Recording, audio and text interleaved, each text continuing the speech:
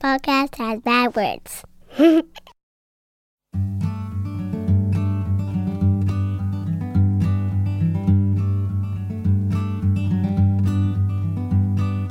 Every little thing you think that you need. Every little thing you think that you need.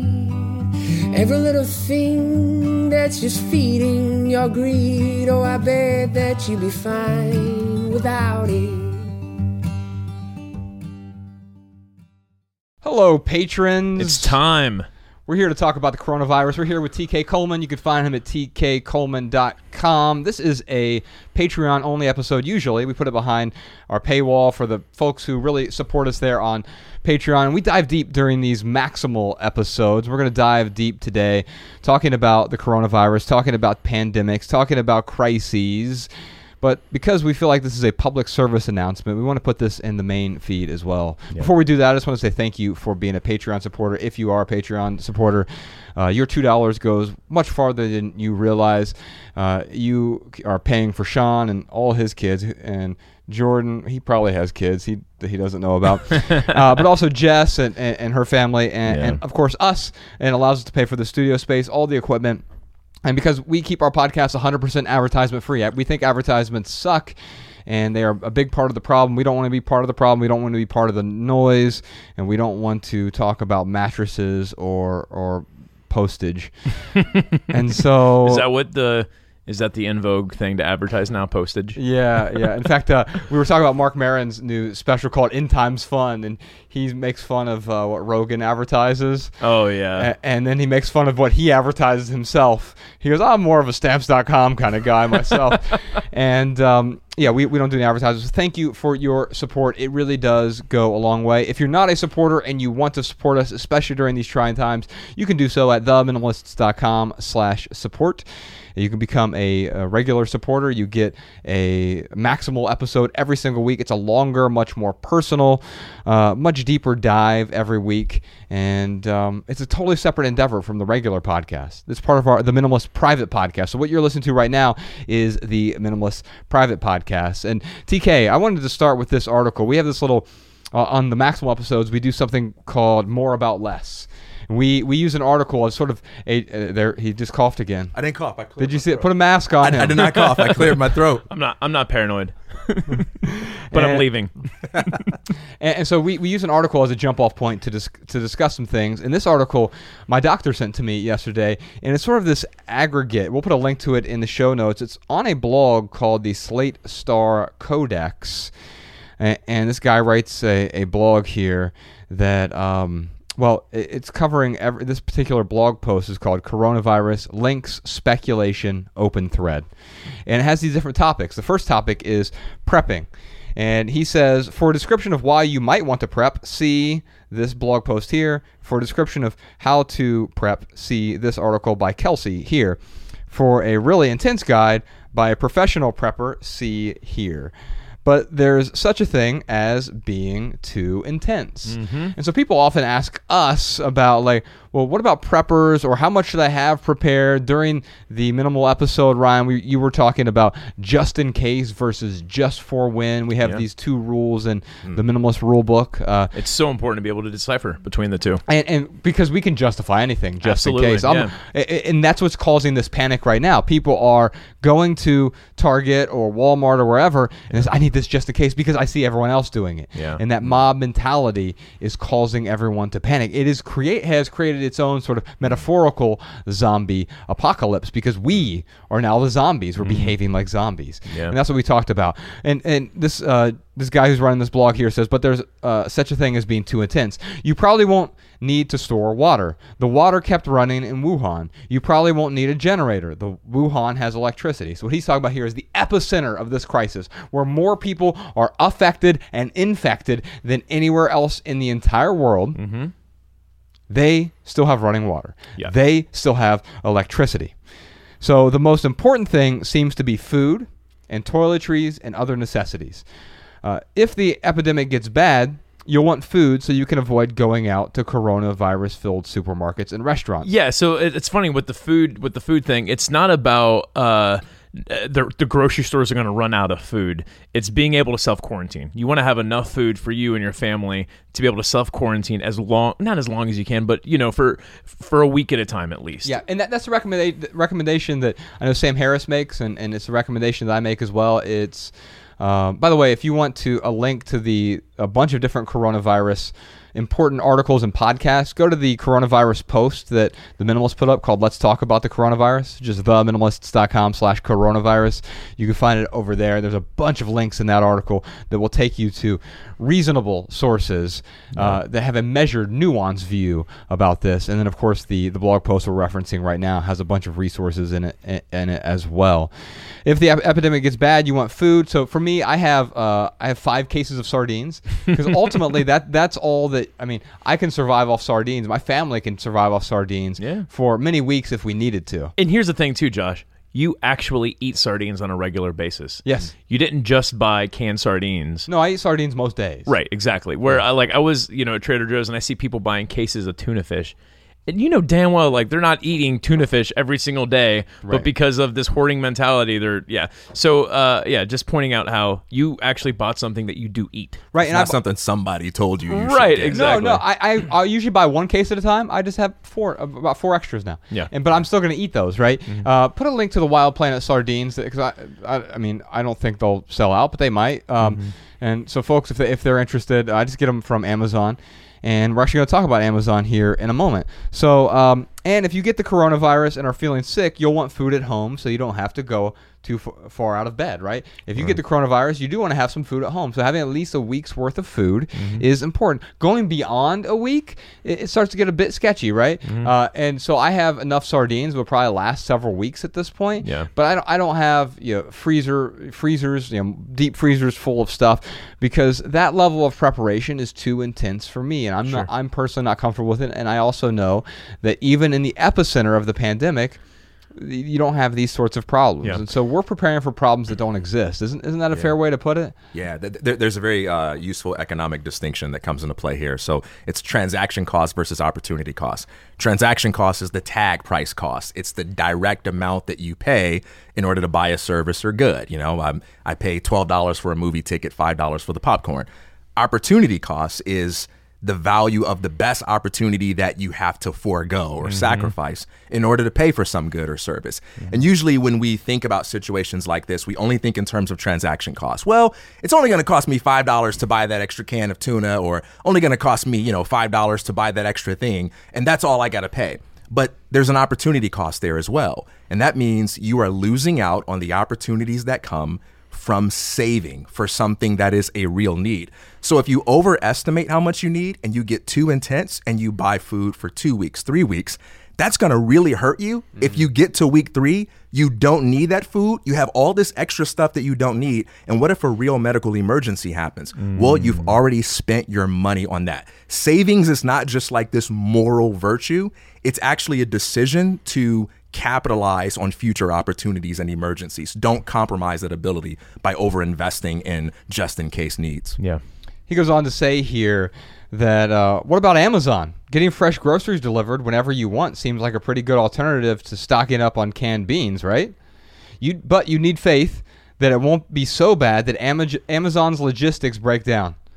And I think that faith is mostly justified, because the Chinese version of Amazon seems to be still be making deliveries in Wuhan right now. Yeah. And it's hard to imagine, given a pandemic, nuclear war, or demon apocalypse, getting between Jeff Bezos and his next $1 billion. 3 cheers for capitalism. I mean, this is one of those things, and we talk about the market and being an advocate for the free market, but TK, is this one of those examples where the free market, a place like Amazon or any of these other places that even local business, especially local businesses that step up to help? I'll give an example. Bel Campo, who Ryan and I are big fans of, is a local restaurant. You've been to Bel Campo with us, I think, before.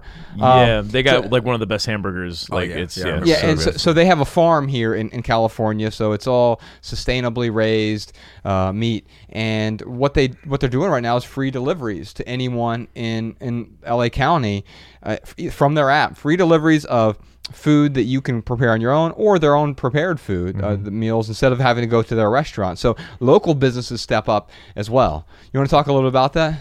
Wait, what do you want me to say? Well, just about how the free market is actually giving us opportunity and giving us access to things that we feel like we're not going to have access to. Yeah, I mean, the very fact that there are multiple businesses like that are capable of delivering goods and services is itself the product of self-interested innovation. It's not the result of someone putting a gun to someone else's head and saying, you must serve humanity. It's the result of people trying to figure out creative ways that they can provide for themselves and their family. And in order to survive in business, what do you have to do? You got to figure out how to solve problems for people that are valuable enough for them to pay you. So the free market has put us in this kind of position where we are able to deliver like this. Even you talking about Amazon, being able to rely on something like that, how people in China have had to have faith in that, and it's been able to help them out. That's the result of free market innovation. So it can be easy during times like this to find that total jerk that's hogging up a bunch of stuff they don't need and trying to charge $70 for hand sanitizer or something along those lines. But the free market is solving a lot more problems than it creates. And it also punishes those jerks because a lot of those people are left stuck with inventory that they can't move. Yeah. And we're going to talk about that next week on the Economy podcast as well. He goes on to say coronavirus can remain on objects for a few days and Amazon warehouse workers may come into work with the condition. So if you're using Amazon as part of your self-quarantine strategy, you should probably open packages away from your main living space using gloves and then disinfect anything inside that doesn't have its own packaging from the manufacturer. And that's something that's important to think about. If you are still getting packages right now, remember, you could have the coronavirus or just the flu virus on it too. But you could certainly have the coronavirus there. Next section here is how bad will it be? From the Chinese numbers, people have estimated these death rates. And really what it looks like here, what we're seeing, this is the mortality rate. If you're older than 80 years old, it's 22% death rate. So it's really, really high. If you're Ella's age, my daughter, it's 0. It's no one under 10 has died from this. And so but you have to keep in mind, the reason they're closing these schools is because these kids are now coming home and they're passing on to grandparents who are 80 and 1 in 5 chance of dying. And so that's why this is so dire for many of us. Not because, I mean, Ryan is crazy healthy. What he'll do is like, he'll get a slight sore throat and then it'll go away. But if he was living with his grandma, she would be the one at risk. But him running into 7 other people who might live with their grandma, that's how this whole thing spreads. And that's why it's out of control. We're beyond containment at this point. Oh, right. Yeah. It's just a matter of time. And so we hear this term flattening the curve, right? And so the reason we want to flatten the curve, we want to, because somewhere between 30 to 70% of all adults are going to become affected with this before it becomes endemic. And so in that process, as these people are infected, we don't want this huge spike right now. We don't want 70% of the American population to be infected today. Our healthcare system couldn't handle it. Exactly. But if 70% of the population is infected over the course of 18 months, then it's still a strain on the healthcare system. Much more doable. But it doesn't collapse. Exactly. And so that's really what they're talking about here. There's a chart with age distribution and hospitalization. I'm not going to go through all the stats, but you can check that out here. Self-quarantining now versus later. Now saves more lives is the main key that he makes in the article here. What is the end game? Some sources argue that recovered patients can get reinfected with coronavirus, i.e. people don't build immunity after surviving it once. Oh, wow. I didn't realize that. But they don't know if it's true. It's an argument. It's one hypothesis, right? So let's be clear. Everything we're bringing forward here is the best information we have based on scientific facts. However, there's still a whole lot of speculation. Yeah, there's so many unknowns. Even like how long it survives on surfaces, like they still don't know that 100%. I've seen like less than 24 hours and I've seen up to 72 hours and it's like, well, it also depends on the surface, right? So if it's on copper, it'll die relatively quickly because it'll react with copper. Viruses in general react with copper. Copper helps kill viruses. If it's on metal, like stainless steel, it can last much, much longer. But how long, we don't know. That's why it is important for us to constantly wash our hands and to avoid touching our faces. And that's hard advice. And I still fail at it every day, but I am touching myself. I'm touching myself. No, I mean, less and less as a result of the. I am masturbating like crazy during this, but I've washed my hands. I wash my hands just vigorously beforehand. And then Well, what do they other say? things Like vigorously. the average person touches their face like 55 times a day or something crazy. Yeah, I mean, my face is itching right now just talking about it. to be fair, I've been touching Bex's face a lot more, but I'm before It's not touching right, man. mine. You're doing your part. Yeah, Hey, man, whatever you guys are into. this is what you get on these Maximal episodes. Masturbation jokes mostly. Yeah, exactly. All right. So yeah. Let's see. There's a microbiologist here. Healthcare, home healthcare. Some people in the rationalist community have put together a document with some useful suggestions. Among them, most coronavirus infections will be generally mild and probably treated at home. We talked about Matt D'Avella may or may not have the coronavirus. We suspect it's just a cold or flu, and that's what we're hoping for. We couldn't find tests, so we can't know for sure. But he has mild symptoms right now, and the problem is we can't test. We're doing a terrible job as the United States. Our government is doing a horrible job. The CDC, the FDA, and the current administration. No, didn't you hear our government absolve themselves of responsibility? Yes. But then you have supposed third world countries like Senegal who are doing a phenomenal job and even coming up with new tests that might change the entire world. You also have countries, specifically South Korea, who are doing drive-through testing now, and we're going to see some amazing outcomes from. There's going to be this disparity in outcomes between places like South Korea and the United States because we did not respond quickly. We did not respond appropriately. And by the way, the way that we're set up right now is we don't have other countries who even want to help us at this point. Right. Because we haven't done a good job of being inclusive. No, we've done a good job of like ignoring everything up until the last minute. And isolating ourselves in a way that is not productive.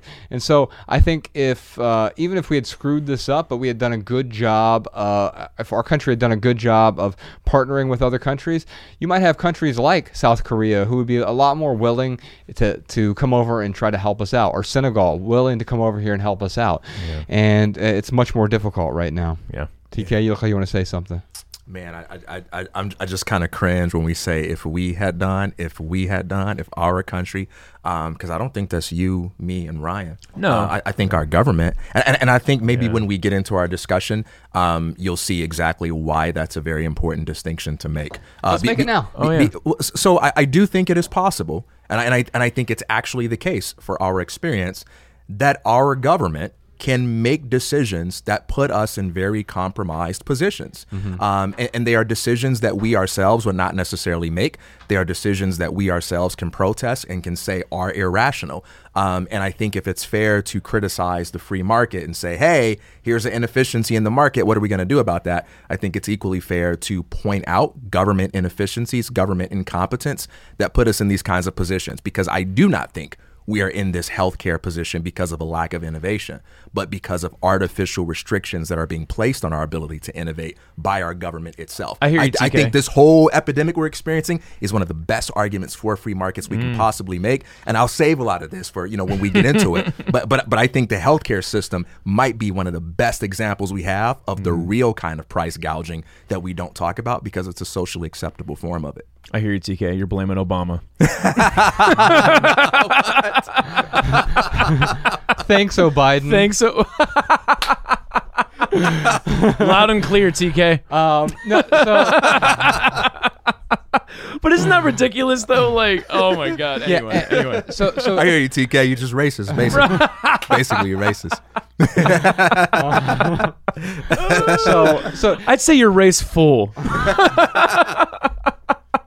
all right. So Bring us back on the rails here, Josh. I will. I'll do my best. When we're talking about the free market versus the government here, let me give you one example of total ineptitude.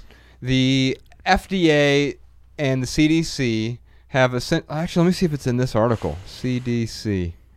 CDC. Oh, let me see if I can Basically, find the FDA and CDC has conspired against us. Yeah, here we go.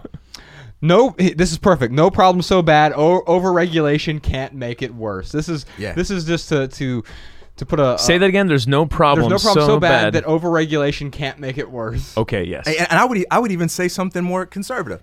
I would say there is no problem so bad that some form of modest regulation can't make horrifically worse. Oh boy. Well, let's at least start with Because it's not the amount of regulation, it's not the quality of it, it's the quantity of it. Just a little amount of regulation in the wrong direction can create great tragedy. Yeah. well, we can definitely. I think we'll disagree on that, and we can unpack it eventually, hopefully. Yeah. But we can all agree that over-regulation is a bad thing. Yes. Right. Yeah. And so this is what the blog post here says. So far, the government has bungled its coronavirus response pretty egregiously. Most hospitals have the equipment in-house to detect the coronavirus, but the FDA banned them from using it. They said all coronavirus tests needed FDA approval and refused to approve anything except the official tests made by the CDC. Unfortunately, the official CDC test was defective. The test itself worked, but one component in the test kit was broken. Most hospitals had their own supply of this component and could have substituted it in, but the way the FDA approved the CDC test banned them from doing this. Good God. This is extreme. This isn't just incompetence. This almost feels like they were trying to not have people get tested, which why wouldn't they want people tested, TK?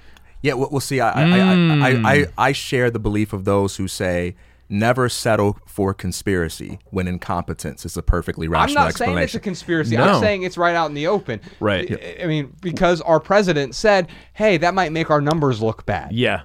Let's go back to why That's not a conspiracy. It's coming out of his own lips. Yeah. But I think even prior to this president, like these kinds of restrictions on how we evaluate what sorts of medicinal innovations are allowed into the marketplace, they've existed for a very long time. You're right. These aren't President Trump's restrictions. Right. They've existed long before Trump and long before Obama, if you want to go there too. This didn't start with like whatever president you arbitrarily decide. Hold on. There was a lot of changing of and dismantling of certain parts of the CDC under this regulation. And I'm not one to sit here and be like, thanks Obama or it's all Trump's fault. Do you mean administration? Under this administration? Yeah, administration. What did I say? Regulation. Oh, yeah, under the administration. So it's like there are certain aspects of it where, yes, it has actually changed. I mean, there was a response, an epidemic response team that under the CDC. Yeah, under the CDC that has been cut in half under this administration. No, removed, dismantled. Totally dismantled. Yes. Oh, wow. They're gone. So I take that back. It's been totally dismantled. So there is a little bit to blame of how it's changed in the last just few years of how we're responding. But to your point, though, yeah, there are certainly systems in place that have been, and I don't want to like derail what you were trying to say, TK, but I think it is important because, again, I don't want to sit here and be like, thanks, Obama, and it's all Trump's fault. But but the more I dig, the more I realize, like, yes, there's a problem with the way the administration is going right now that is preventing us from having the exact care and help that we need as a society. TK, can we agree on this? That there are some countries who are handling this better than the United States. Absolutely. Yeah, and so there are governments that are doing a better job than our current government, and our government could do a better job than what they are currently doing. Yeah, and that's not a partisan thing. And there are mafias that are less violent than other mafias. Well. Yeah, there are murderers that kill fewer people than other murderers. Okay, let's expand it. Let's keep going with this. Yeah. Well, what I'm saying is, like, far be it from me to ever use any resources that I will ever have to come to the defense of politicians or politics. That like if I died right now, I feel like there are plenty of people who will use their resources and gifts for that. That's what I'm not on this planet for. I'm not on this planet for that. I'm here to point people back to their own personal power and to try to fight against the things, whether it's political or anything else, that get in the way of us embracing and expressing our own personal power. I'm not a political guy. I'm decisively apolitical. Okay. And I think undue faith in politics and politicians, this whole philosophy of, we just got to get the right person in office, I think that is one of the greatest problems in our society that keeps us from taking individual responsibility for our world. 100%. We get too comfortable with saying, well, I showed up to the voting booth and I made my decisions and I voted for my guy, so this is your president, not my president. I can't do anything else, so I'm just going to complain for the next 4 years until hopefully I can win. I think that's lazy. I think that's reckless. I think that's irresponsible. And if you really care about the world, you will exercise your ability to vote in the free market 365 days out of the year. You really care about society, get out there and do things, not when it's politically hot to do them. Get out there and take charge of your life economically. Take charge of your life financially. Take charge of your life in terms of health. Take responsibility for your relationships in your neighborhood. So I get annoyed by the talk of politics because I think most of it is a form of socially acceptable, self-righteous excuse making by people who want to put the responsibility for the world on those who have power, and it's based on the presupposition that you and I don't have power. I totally agree with what you're saying, man, but here's the thing, though. I'm not saying it doesn't have an effect. Okay, but for me, it's the starting point. I think politics is the lagging indicator of change that takes place on a personal level. Sure. Politicians will follow us. They will do whatever is politically profitable to do. Don't think that things like marijuana are more legal now because politicians experience some kind of spiritual enlightenment. Right. Don't think that, like after Rosa Parks refused to give up her seat, that the world and the politicians just became more enlightened, right? That's not what happened. No. Politicians experience the change as something that was more politically profitable. And they said, we can't be taken seriously anymore in our careers unless we give the people what they refuse to live without. So when we demand freedom, they respect our freedom and they step back. But when we show that we can be easily duped with promises of free goodies and other fantasies that they themselves prove over and over again that they cannot deliver, then they'll keep giving us that. You know, so politics is just not the starting point for personal change. I don't dismiss it as irrelevant. I don't condemn you if you worry about certain things, but that's never where change begins. But however, politicians, I'll tell you what I will give them credit for. I'll tell you what their genius is at. They are geniuses at centering themselves in the middle of movements that ordinary human beings have initiated and positioning themselves as the poster boy, for that movement, taking the credit, but I think the credit belongs to us. That's all. And I know there was something different from that you wanted me to talk about, but I just got so angry and so fired up that I had to just this is good to talk about, man. What I hear you saying is that the government is a murderer, and it doesn't matter who the administration is that yes, some governments are going to murder less than other governments. I totally understand that, but right now, this situation today with the coronavirus testing, there is a problem, and this goes back to what Josh was talking about with regulation, how it has stopped us from getting what we need because of very specific regulations done under this administration. And I'm not trying to blame. I'm not sitting here saying, it's Trump's fault. I'm just saying that, just to the point of this article, that there is regulation that has happened today that has totally stunted us from really knowing how many people have the coronavirus in the United States. Except these aren't Trump administration regulations. These are old regulations. And what TK is saying is that, I didn't realize that. So yes, you're saying that these are old FDA and CDC regulations. Okay. So the CD... And by the way, libertarians and anarchists have been complaining for years. No one listens to them. They've been complaining for years about the lack of innovation in medicine and healthcare precisely because of this Interesting. problem. So the and plenty of presidents on both sides have had the opportunity to do something about it and have ignored it because it wasn't politically profitable for them to do. I thought you were saying the CDC just outlawed the using of the test. These are current regulations, right? Okay. So I'll keep going here in the article here.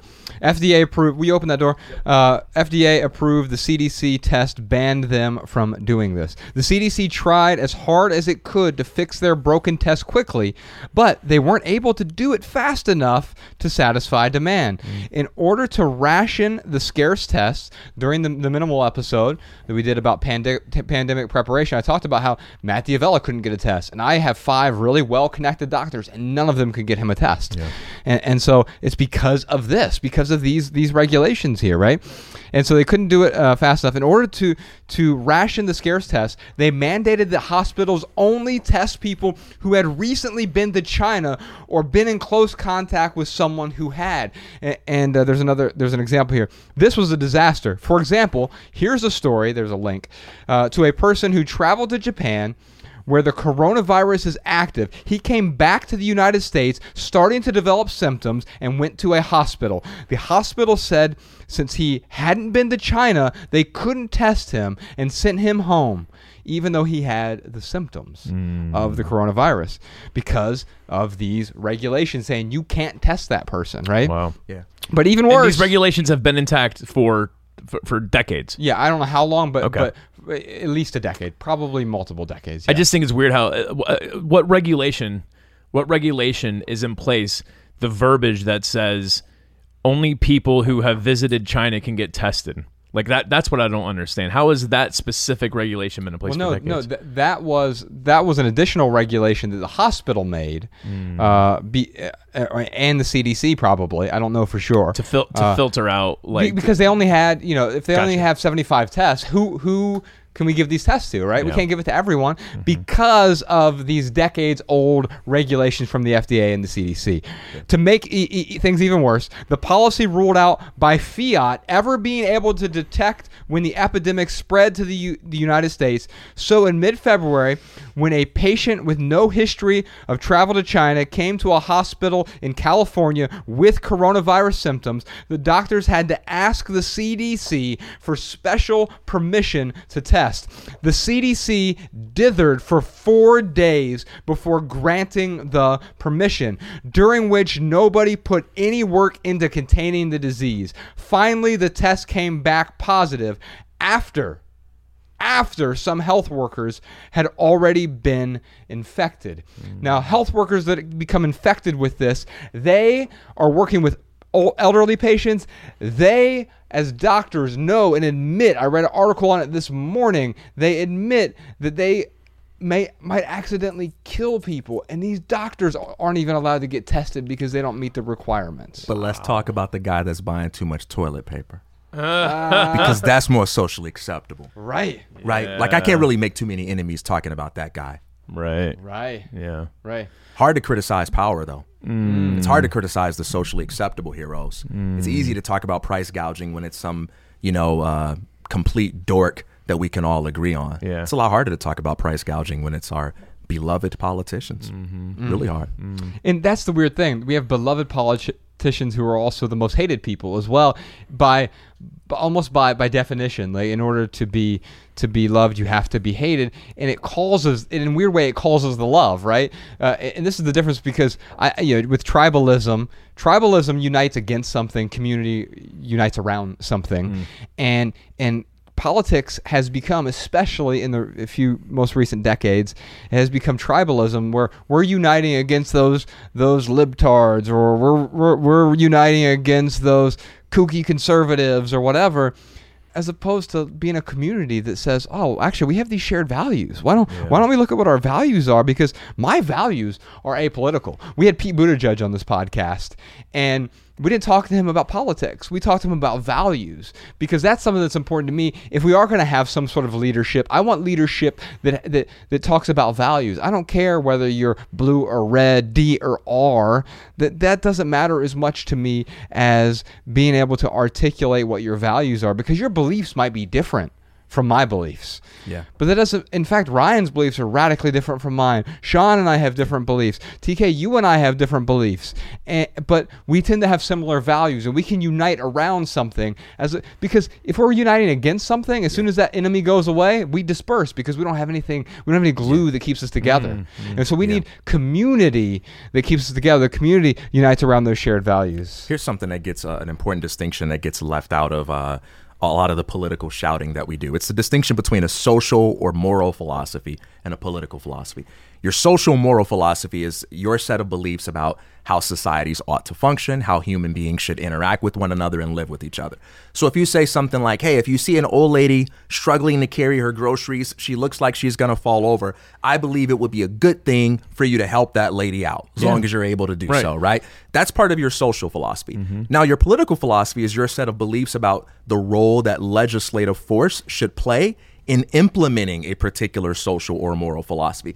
So if you say something like, I believe government ought to pass a law that says anyone who sees an old lady struggling with their groceries, you got to help her out or you're going to be fined or go to jail. That's a political philosophy. If you say, I believe government should stay out of that and we should make our own decisions, that too is a political philosophy. Yeah. And sometimes I think we assume that just because people disagree with our political philosophy, they don't share any common ground when it comes to our social and moral philosophy. And it locks us in this paradigm of making us assume you're a bad person, you don't care about the poor, you don't care about those who struggle, you don't care about the elderly, you don't care about healthcare because you have a different philosophy about the role that government should play in it. And I think that's nonsense, and it hinders our ability to empathetically communicate with one another. We have to begin from a starting point that says, hey, look, we all have a common social and moral philosophy. We all want to create a better world. And we may have radically different ideas about the role that government should play in that, but let's at least talk to each other as if we care about our very existence as human beings. None of us all want to just fall over and die. No. We just have different beliefs about what's going to make us do that.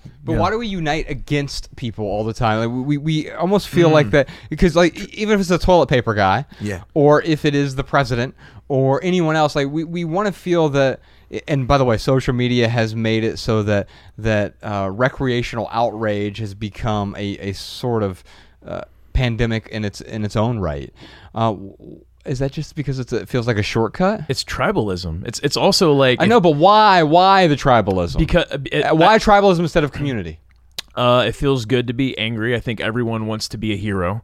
And when you can go on social media and you can start putting someone down in an angrily way and voicing this outrage, some people actually feel like they're doing some kind of good. But it feels good to help too. So I don't think just because it feels good is the answer. Why do we gravitate toward that before we gravitate? Yeah. So you said it. Anger is much easier to react on than it is to react on empathy. So to TK's point, like, yeah, it would be much better for people to look in the mirror and be like, oh, what can I go out? How many old ladies can I go out and help today? I'm going to keep a tally how many old ladies I can help today. Where instead it's easier to get on social media and to be outraged, and you are getting the same exact dopamine hit whether you are expressing outrage or whether you are going out and helping old ladies, and it's easier to express the outrage. That's my hypothesis on it. I agree with everything you just said. I would change one word from empathy to compassion, just because for those of you who have read Paul Bloom's book, The Case Against Empathy, I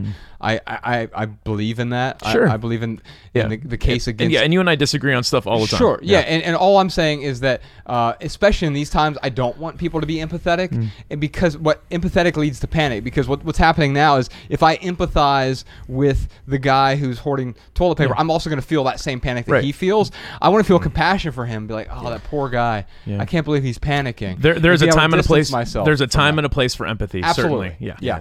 I think another thing too, man, is that the right thing to do, and this gets downplayed a lot, doing the right thing is just kind of tough. You know, why donuts over broccoli? Why McDonald's over Trader Joe's? Yes. It's just easier, man. It's so much easier. Why do we spend on stuff that isn't important now more than we save and invest? Like, this country is terrible when it comes to investing and saving, right? Why is that? Because it's hard, you know? It's not that no one's telling us to do it prescriptively. It's just, it's difficult to figure out how to do and exercise the discipline. So the right things in life tend to be very difficult in the short term, but very rewarding in the long term. Yeah. The things that are bad for us tend to be like that donut, very delicious in the short term, but not so rewarding in the long term. And that's just a difficult thing to do, and politics is no exception. It's easier to be lazy and to believe what we're told, to believe what our family believes, and get our beliefs from our favorite news network and from whoever that charming political commentator is, than it is to do the hard work of thinking for yourself. There are social costs that come from thinking independently, right? There's a lot of effort involved in doing your own research. That can be tough. It's just harder. Yeah. And sometimes we do have to rely on proxies, and I think that's helpful. I mean, I love following TK on Twitter because he's one of the proxies that I follow. By the way, follow him at TK_Coleman. Was there another TK Coleman somewhere? TKColeman.com, not .gov.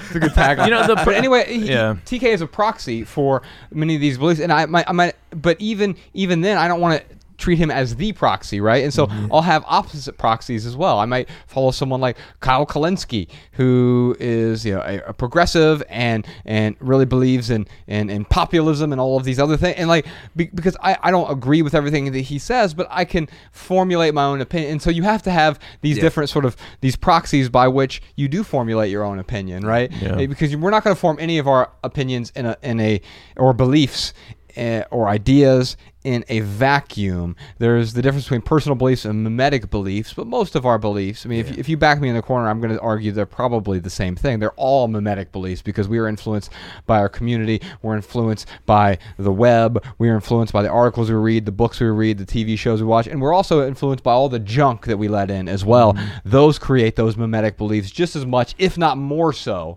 than the books that we read. Yeah, I think our problem is humans want the shortest path to dopamine hits. And we take the easiest paths. Like you said it earlier, Josh, like it is, unfortunately, there's a lot of easy ways to get those dopamine hits. Eating a donut, being outraged on Twitter, that's so much easier. We're going to get the same dopamine hit as if we went out and tried to help old ladies. But guess what? Going out and helping old ladies takes self-regulation, it takes discipline, it takes a lot of effort. And we, I mean, it's interesting. I'm just like sitting here thinking about how our whole goal, what we do with the minimalists, it's encouraging people to make that effort. Well, let me finish this section here, because I think there is an interesting conversation that you're both talking about here with the self-reliance, but also the need for some regulation that Ryan is talking about.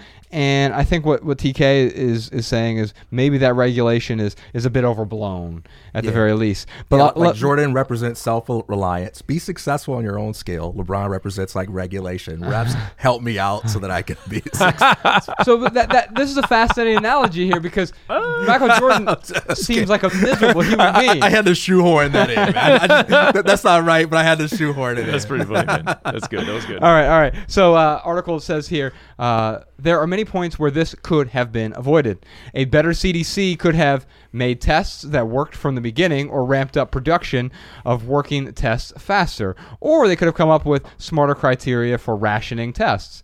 This is all true, right? But it would have been even better to have a system where things don't have to go perfectly, and where a few mistakes don't choke up the entire response to an epidemic for weeks. That is interesting, because when things don't go perfectly, it creates other negative consequences. All of a sudden, we're going to sue the government. We're going to sue. Oh, man, that's so interesting. If we hadn't let our culture reach the point where governments ban things by default and review at leisure, and where individual initiative is frowned upon in favor of waiting for official permission to do the right thing, we could have recovered from all these mistakes. Hospitals would have used their existing tests, which they already have more than enough of. Doctors would have had permission to test suspicious cases at their discretion. That's the thing that drives me the most crazy, is they have tests on site they are not allowed to use for the coronavirus. Unbelievable. That's regulation. So what happens if they use it and they go against the regulation? I'm sure they get shut down. You can't go against CDC and FDA if you are a hospital. You would. Can you imagine trying to go against them? So anyway, back to the text here. To finish this paragraph real quick. Would have had the chance test suspicious cases at their discretion, and we would have had a chance to catch infections early before they could spread. That would have been the key for containment. Had we had enough tests, had we tested frequently and aggressively, had we created a campaign of awareness, not panic, we would have been able to get more people tested, and maybe we could have contained the thing. Yeah. It seems that Senegal may have contained the spread because they did this way before us, and we could have done it as well had we gotten a lot of these roadblocks out of the way. And we would have had the chance to catch infections early if the government didn't already regulate adrenaline, bisoprene, insulin, and genetic testing to the point of near unavailability. Maybe people would have thought it was weirder or raised more of a fuss when they started doing it for coronavirus tests too. If you don't trust me, trust former FDA Director Scott Gottlieb, who explains the situation here in an unusually candid communication from an ex-government official talking about his former agency. His Twitter feed is a great resource for information in general. Last sentence here. And here's a more careful analysis of some of the laws around diagnostic testing and how they all contributed to the current crisis. And by more careful, I mean it ends with, bottom line, the FDA is going to kill us all. That seems like hyperbole to me. Yeah. But talk to me, TK. Why do you say it seems like? I mean, because it almost seems like they're projecting an intention, and we're not saying that it's the intention of the FDA to kill people. We don't think that, right? Yeah. I agree with that. I think most of the stupid and incompetent and tragic things that we do are based on good intentions, which is why the economist Thomas Sowell said that it's important that whenever we evaluate a policy, we don't evaluate it according to its intentions, but that we evaluate it according to its actual outcomes. Right. And this is where it can be very easy to let smoothsayers off the hook, because many of the people that do us the greatest harm are people that actually want to help, right? Like, man, I just want to help the poor. But just because you want to help the poor doesn't mean you understand the poor. It doesn't mean you're competent. It doesn't mean you know economics. It doesn't mean that you know what's best for those people. It just means you want to help. But there are people who want to help, who break things, who screw things up, and who hurt people all the time. There's no reason to assume that politicians are some kind of magical exception to this fact. And we have to hold people accountable to not just having great intentions, not just having a love for humanity, but devoting themselves to thinking things through and evaluating the policies that we put in place to see if down the road, do they actually work?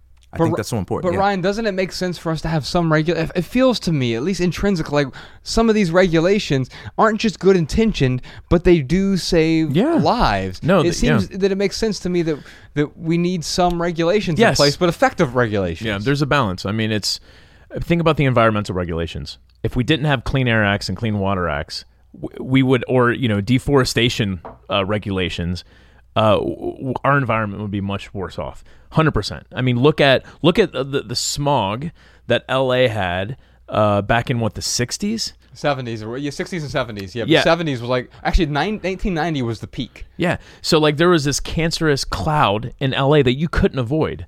And it took the government to come in and be like, hey, we have to regulate this. Otherwise, citizens of Los Angeles are going to die from cancer because of this crazy smog. And they are dying from cancer. Right, absolutely. Yeah. I mean, I guess, but you agree that there should be some regulations, right, TK? It depends on what you mean by regulation. Well, so Ryan's talking about a rate. This is I totally agree with what Ryan's saying. So in 1990, you look at the smog levels. You look at pictures from 1990 or 89 or 88 when LA was at its peak. Cancerous cloud, yeah, and the regulations that were put in place have made it considerably better. However, it's still the worst city in the country in terms of pollution. But wouldn't you agree that those regulations have made things better here, and that they were the best thing to do? Yes. So this is actually a very tough argument that anyone in my position deals with a lot, both in hypothetical, futuristic scenarios, and when it comes to historical examples. So let me just use an everyday example to kind of illustrate the sort of struggle I have with this argument. Let's say you spill over your cup of coffee, okay? And I immediately see that it's spilled over, and I go, I got to help Josh. And I pick up the coffee, I grab some paper towel, and I clean it up. Is it true, as a matter of fact, that the spill was cleaned up because of my efforts? Absolutely. Give credit where credit is due. I fixed it. I fixed the problem. I cleaned up the problem. However, can we use that as a basis for arguing that the problem would not have gotten solved had I not intervened? Well, now that's a little debatable, right? Because we don't get a chance to see what that alternative outcome is because TK intervened and cleaned it up. However, a case could be made that had TK not intervened, there would have been other forces and factors that would have been incentivized by their own self-interest to do something about that particular problem. Yeah. Now, I'm not even going to ask you. This is a great example. I had a roommate who I left for a week, and I came back, and he had spilt like a 2-liter of Coke on the carpet and let it dry. Coca-Cola. Sitting there, caked in, sugary caked. And his because he wasn't regulated, he didn't clean it up because he is a lazy asshole. He didn't clean it up. Right. And his thought was, well, we're moving because we were moving out in the next month. He really wasn't living there. He was living with his girlfriend. It's not my problem. Someone else would clean it up. So guess what? I didn't clean it up because I'm not going to sit there and I'm not going to clean his room for him. So the deposit paid for it, and I just kept the deposit and gave him none of the deposit when I got that check. So there was yes, absolutely a mechanism that came in to clean that up, but it cost. There were so many unnecessary resources that were used up because he didn't take initiative to clean up his own mess. What is the economic term for this? The economic term when you do something, if you pollute and it negatively affects other people, there's an economic term for this. Negative externalities. Yes, thank you. And so there are all these negative externalities of pollution, for example. Sure. You can leave it up. It's not a big deal. Well, what's funny is the one of the most common uses of negative externalities actually. So it means the unanticipated negative consequences of a decision, and where we see negative externalities play out the most is with the regulation itself, because hardly anyone is malicious enough to introduce regulation for the sake of screwing people over, even though that's what everyone from the opposing political party just assumes from default, right? Most people mean well. And when they introduce a regulation, they tend to think that this is going to make the situation better. And negative externalities refer to the unseen consequences. You have the seen versus the unseen. I'm going to do this to help the poor. I'm going to do this to help the sick. And it's like, oh no, I didn't realize that by putting that policy in place, I de-incentivized these people over here who were doing all of these good things. And now I just made everything worse. You have to think according to systems. This is why systems thinking is so important. You can't just look at everything in isolation. So it's funny that we talk about negative externalities because that's how it's often used. But I actually agree with Ryan's example.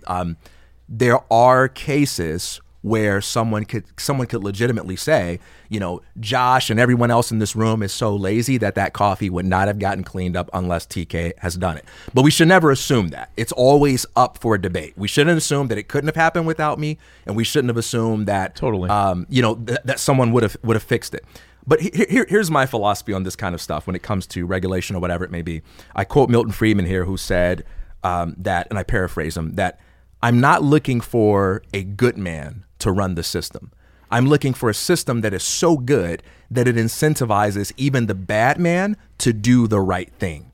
Yeah. And I think that option is always superior to the other option, right? So should we have regulation?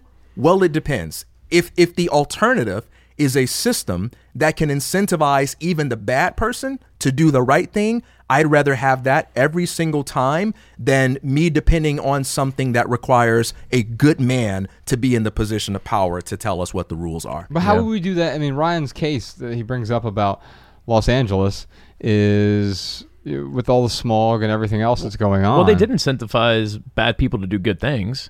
Because they were like basically like, hey, if you don't do X, Y, and Z, that's not incentivizing. It's punishing, I guess. Yeah. That's more stick than carrot. Mm-hmm. Yeah, no, but so to your point, how would you have incentivized your way out of that if you became Earth Czar?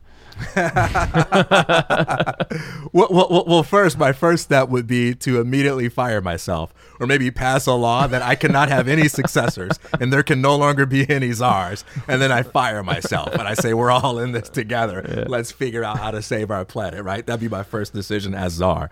I would use my authority to pronounce authority to be meaningless.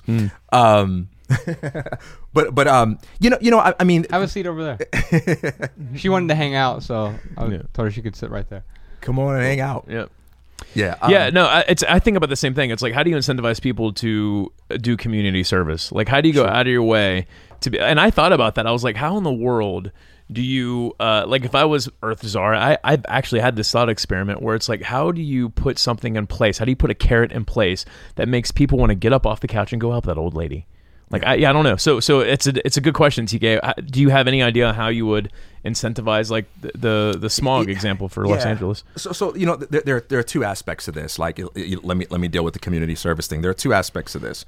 One is let's make sure that we don't accept any unsubstantiated claims about the reality of voluntary community service, right? Because it's easy to just kind of grant someone the assumption that if we didn't force people to do community service, human beings are just so greedy that they would never do it.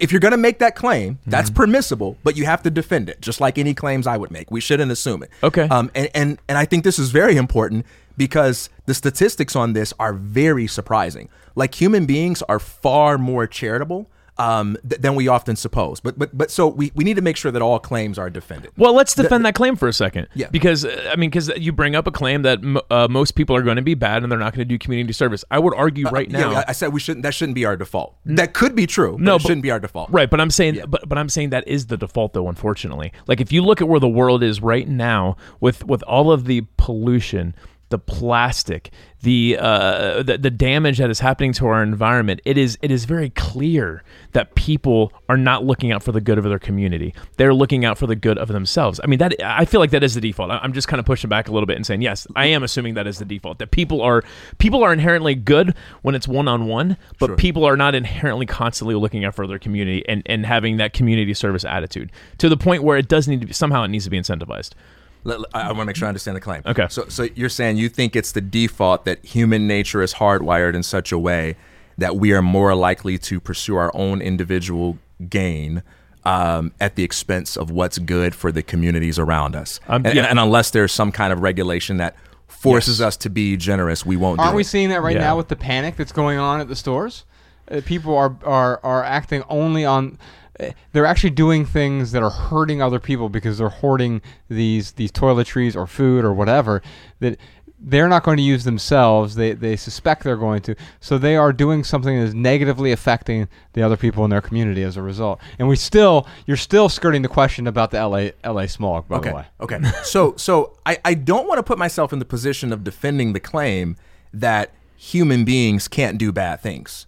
That there are not human beings out there who will pursue their own self-interest at the expense of what's good for other people. There are people who will screw you over. What I'm saying is, if we're going to make a generalized claim about human beings as a whole, that we can't allow either one of those positions to be the default. We can make particular claims. I can say, yeah, Josh is the kind of dude where all he cares about is money, and if he can step over your back and get it, he'll do it. Okay, maybe that particular claim is true, but I can't extrapolate from that and say, therefore, my default assumption about human nature itself is that we as a whole are more likely to do that unless someone is forcing us to do the opposite. I think that at least has to be defended, even though I'm open to it. I do. But, I totally understand what here's a more specific argument to get back to this. So what makes charity possible? The only thing that can make charity possible, because resources have to come from somewhere, right?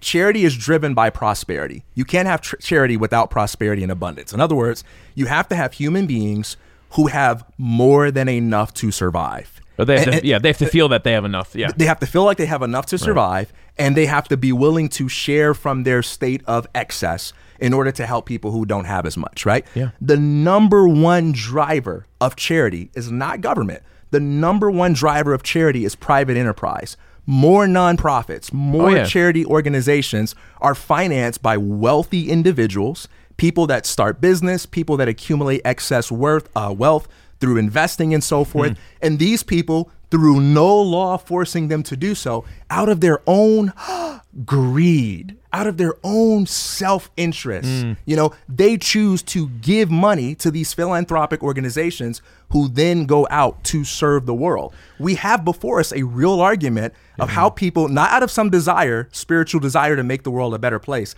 out of their own self-interest, accumulate wealth and then circulate that wealth in a way that helps other people out. I wonder what the numbers are, because I think about like Medicare, Medicaid, food stamps. Like I just don't know the numbers, what that is. I would say that, again, don't know the numbers, but I would think that what the government is giving out right now, the social programs the government has, is more than what Bill Gates and every other philanthropist is giving out every single year. But I don't know the numbers. I'm bringing this up because I'm wondering if you do know the numbers on that. I have to be honest on that and say I don't. But like here's just kind of like my problem with this. So when I said before that freedom is difficult, right? Yeah. That freedom is hard. I don't think there is a freedom does not promise that it gives us solutions to all of our problems. Sure. Right. I don't think there's any way you can set society up, any kind of government that you can have that's going to liberate us from some kind of situation where you say, man, look at that screwed up thing that happened over there. What's the answer to it? Every political philosophy is going to be forced at some point to bow down to some kind of problem that says, I don't have the answer. Right. Right, like screwed up things happen. Regulation isn't going to do it either. I couldn't stop that serial killer from killing 40 people before we caught him. Governments have failed in that regard, and free markets will fail in that regard, right? Yeah. But kind of the challenge is whenever you advocate for the free market position, all we have to do is kind of find one problem that we don't know the answer to, and we say, see, we need that regulation for that. Right. But on the regulation side, the system that we have right now, we got millions of people who are being disenfranchised, marginalized, and ignored and not looked out for under these very systems, slipping through the cracks. And that never becomes an argument against regulation. We just kind of assume, the free market isn't helping those people. We need more regulation. We see it in education and healthcare all the time. The push is always for more regulation when people slip through the cracks. So the free market position is hard to hold because every single person that slips through the cracks becomes an argument for regulation, whereas the regulation position, every person who slips through the cracks becomes an argument for more regulation. Well, I would posit that the article that Josh is that we're bouncing off of here actually does give an example of this is why we need to not have so much regulation. But I don't know if they're arguing that we need to not have regulation. They're just pointing out that there are some really bad regulations. Right. Here. Yeah. I mean, my default would be whoever wrote this, that if you talk to them about what should happen, they would probably blame it on a particular politician and say we need a new guy in office. That's how most people approach it. Most people approach it from like an authoritarian perspective. Right. We need a new czar because the current czar is not benevolent enough. Yeah, the people who hate Trump are mad because it's not their guy. And then when their guy gets in, the people who oppose him are just going to be like, all we debate about is who gets to make the rules for everyone else. Yeah. Like we don't have a problem with As power. opposed to us making the rules for ourselves. Yeah, we don't have a problem with authority. We have a problem with our particular authority being the one who makes the rules. It's interesting because I'm just speaking of choosing sides and this is my guy and this is your guy. I try to keep like a very open-minded approach. And I just want to point out, because I really feel bad that I feel like I've been bashing the Trump administration. That's not the particular choice that I would make, going into the 2016 election. But I can also look at it and say, hey, you know what? We're not at war with Iran.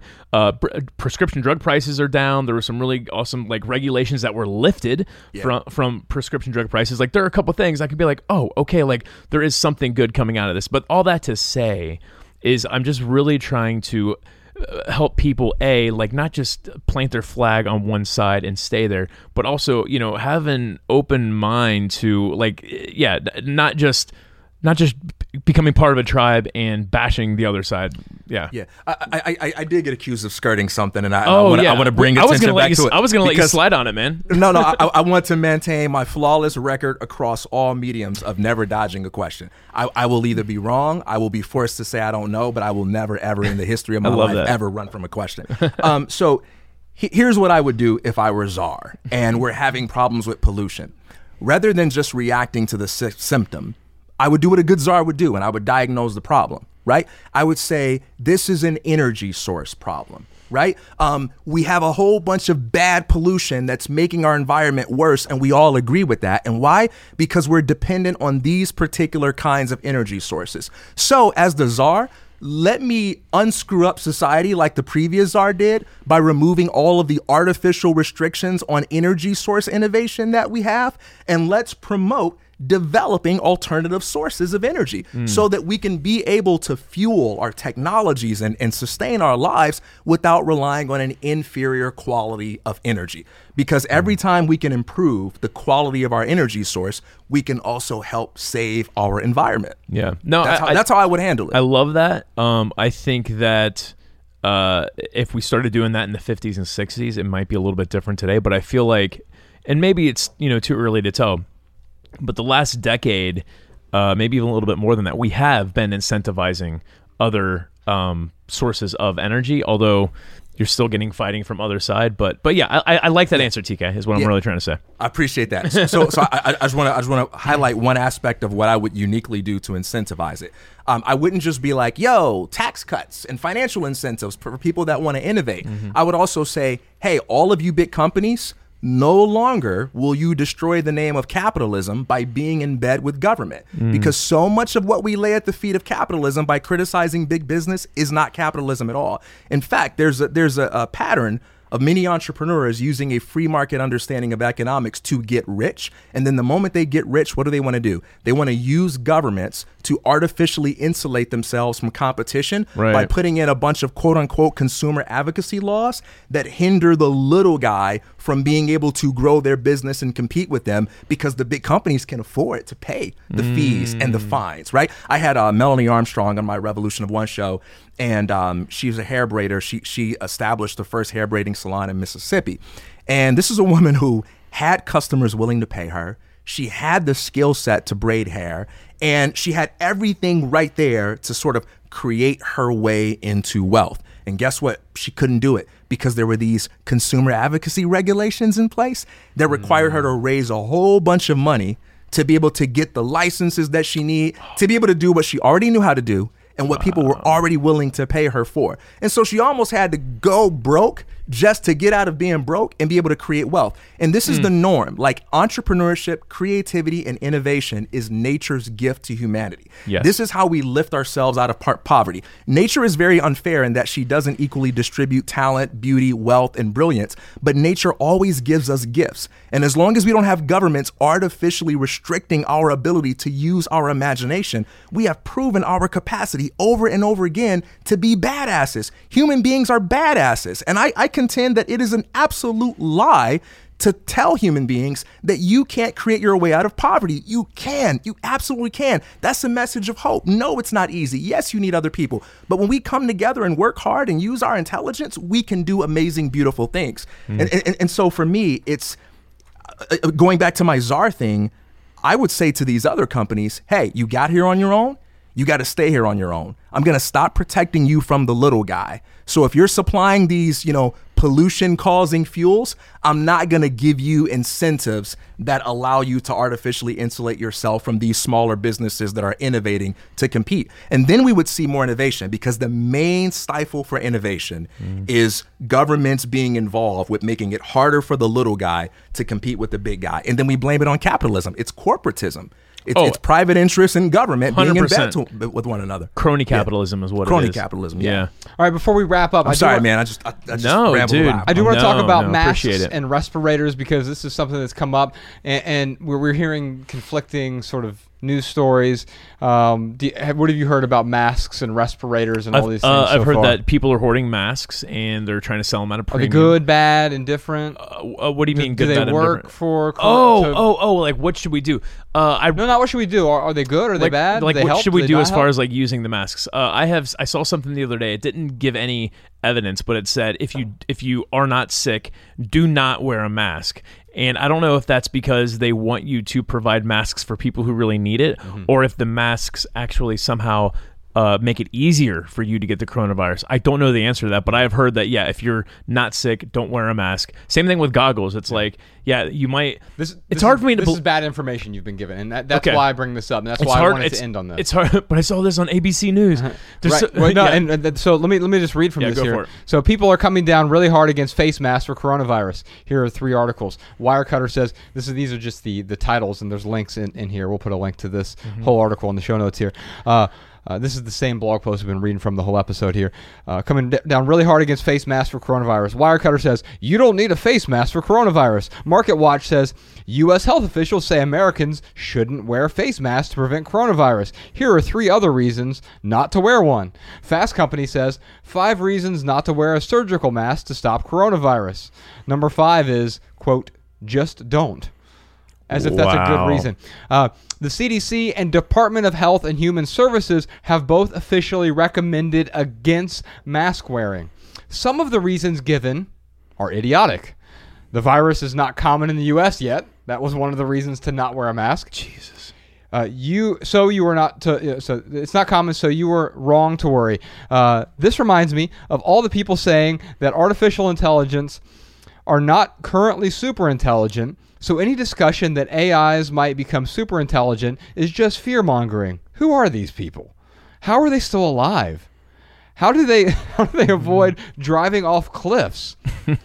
They're heading toward the cliff face, and their passengers scream at them, "You're driving toward a cliff!" And they calmly respond with, "We are not falling off the cliff yet. We're on perfectly level ground. There's no reason to panic." Other reasons are superficially better, but collapse under scrutiny. Masks, the articles say, only help people who are sick avoid transmitting the disease. So healthy people don't need to wear them. But the coronavirus can be asymptomatic for weeks. So if you want contagious people to wear them, part of your target demographic will think that they are actually healthy. So if you become sick, you don't want to have to go out to the store to buy a mask or wait for it to arrive from Amazon. You want to have it immediately. Other reasons make more sense. Standard issue surgical masks, like the one we wore on the plane a few weeks ago to Salt Lake City, may not help as much, especially if you aren't trained how to use one.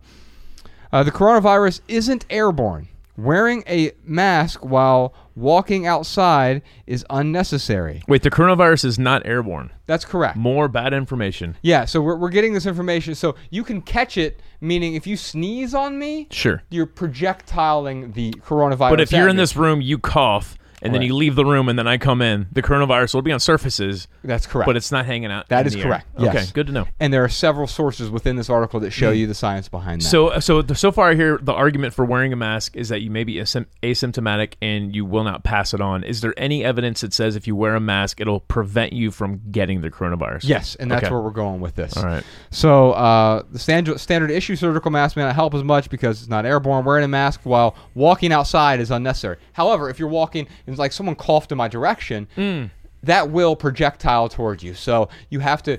So it's not airborne. I mean, if he coughs in the air and I walk through it, a minute later or something, it's already hit the ground or whatever surface it's nearby. Yep. You definitely want to be dodging if they're coughing in your face. For sure. Or a mask, which we'll talk about here, could help. Going on. And other reasons are really, truly excellent.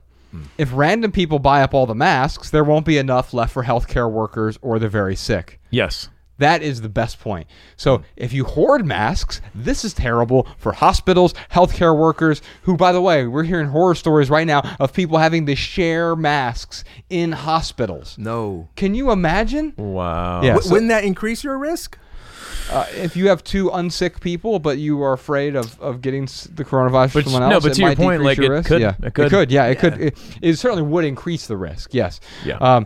But the thing is, here's the guy saying, the thing is, I already own a P100 respirator. I bought it during fire season last year, a.k.a. the air is unbreathable season. Living in California, he's up north. Living in California is full of excitement, and after a couple of years, you end up prepared for lots of stuff. The same thing was true when we lived in Montana. Yep. And the other day, I wore the P100 respirator on the BART train in San Francisco. A densely packed subway full of people who were constantly breathing in your face. And my friends told me, haven't you heard that the government says masks don't work? Here's the thing.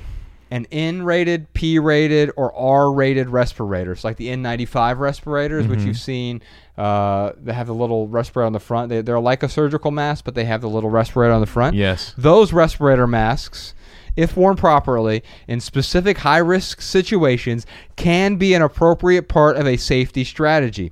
I think an accurate treatment of the topic would admit this, while also stressing the reasons most masks might not be appropriate for most people in most situations.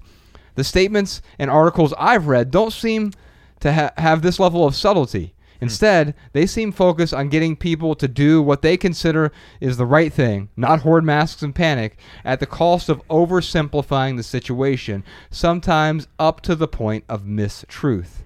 And that's the thing that we have here. It goes on to talk more about masks. We'll put a link to this in the show notes. But here's the point to get here is most of these things that we're talking about have a degree of nuance. It's not binary. It's not don't wear a mask or yes, definitely wear a mask. It's that, hey, maybe the surgical masks don't help as much as we thought, but they will help you if you are infected. They'll help you not spread it potentially, but maybe an N95 respirator or a P100 respirator is a better solution if you can get one. The problem is people have been hoarding them, so they're virtually impossible to get. It's hard for me to believe that a mask is somehow going to help you catch the virus more so if you didn't wear the mask. Like that I don't understand. Unless you're sharing them. Right, exactly. Yeah, so next week we'll be talking about the economy, and we're going to talk about someone who has been hoarding these things. And it's hard to outrage me, but I've been truly outraged by this guy and his brother, and we've been saving it up. We have been. So that's it for this Maximal episode. I would encourage you to find TK Coleman over at tkcoleman.com. You can follow him on Twitter. Anywhere else we should send folks, TK? Just remember .com, not .gov. No, all right, dude, y'all. we love having you on the show, man. I love having these conversations. It's important. I appreciate you guys so much. Thank you for being here, brother. Appreciate you. I want to acknowledge what you're doing. I think you're doing something important for the world. I encourage people to follow your work and what you're doing. Love people, use things. We'll see you next time, y'all. See ya. Be safe out there. Thanks. Peace. The Minimalists.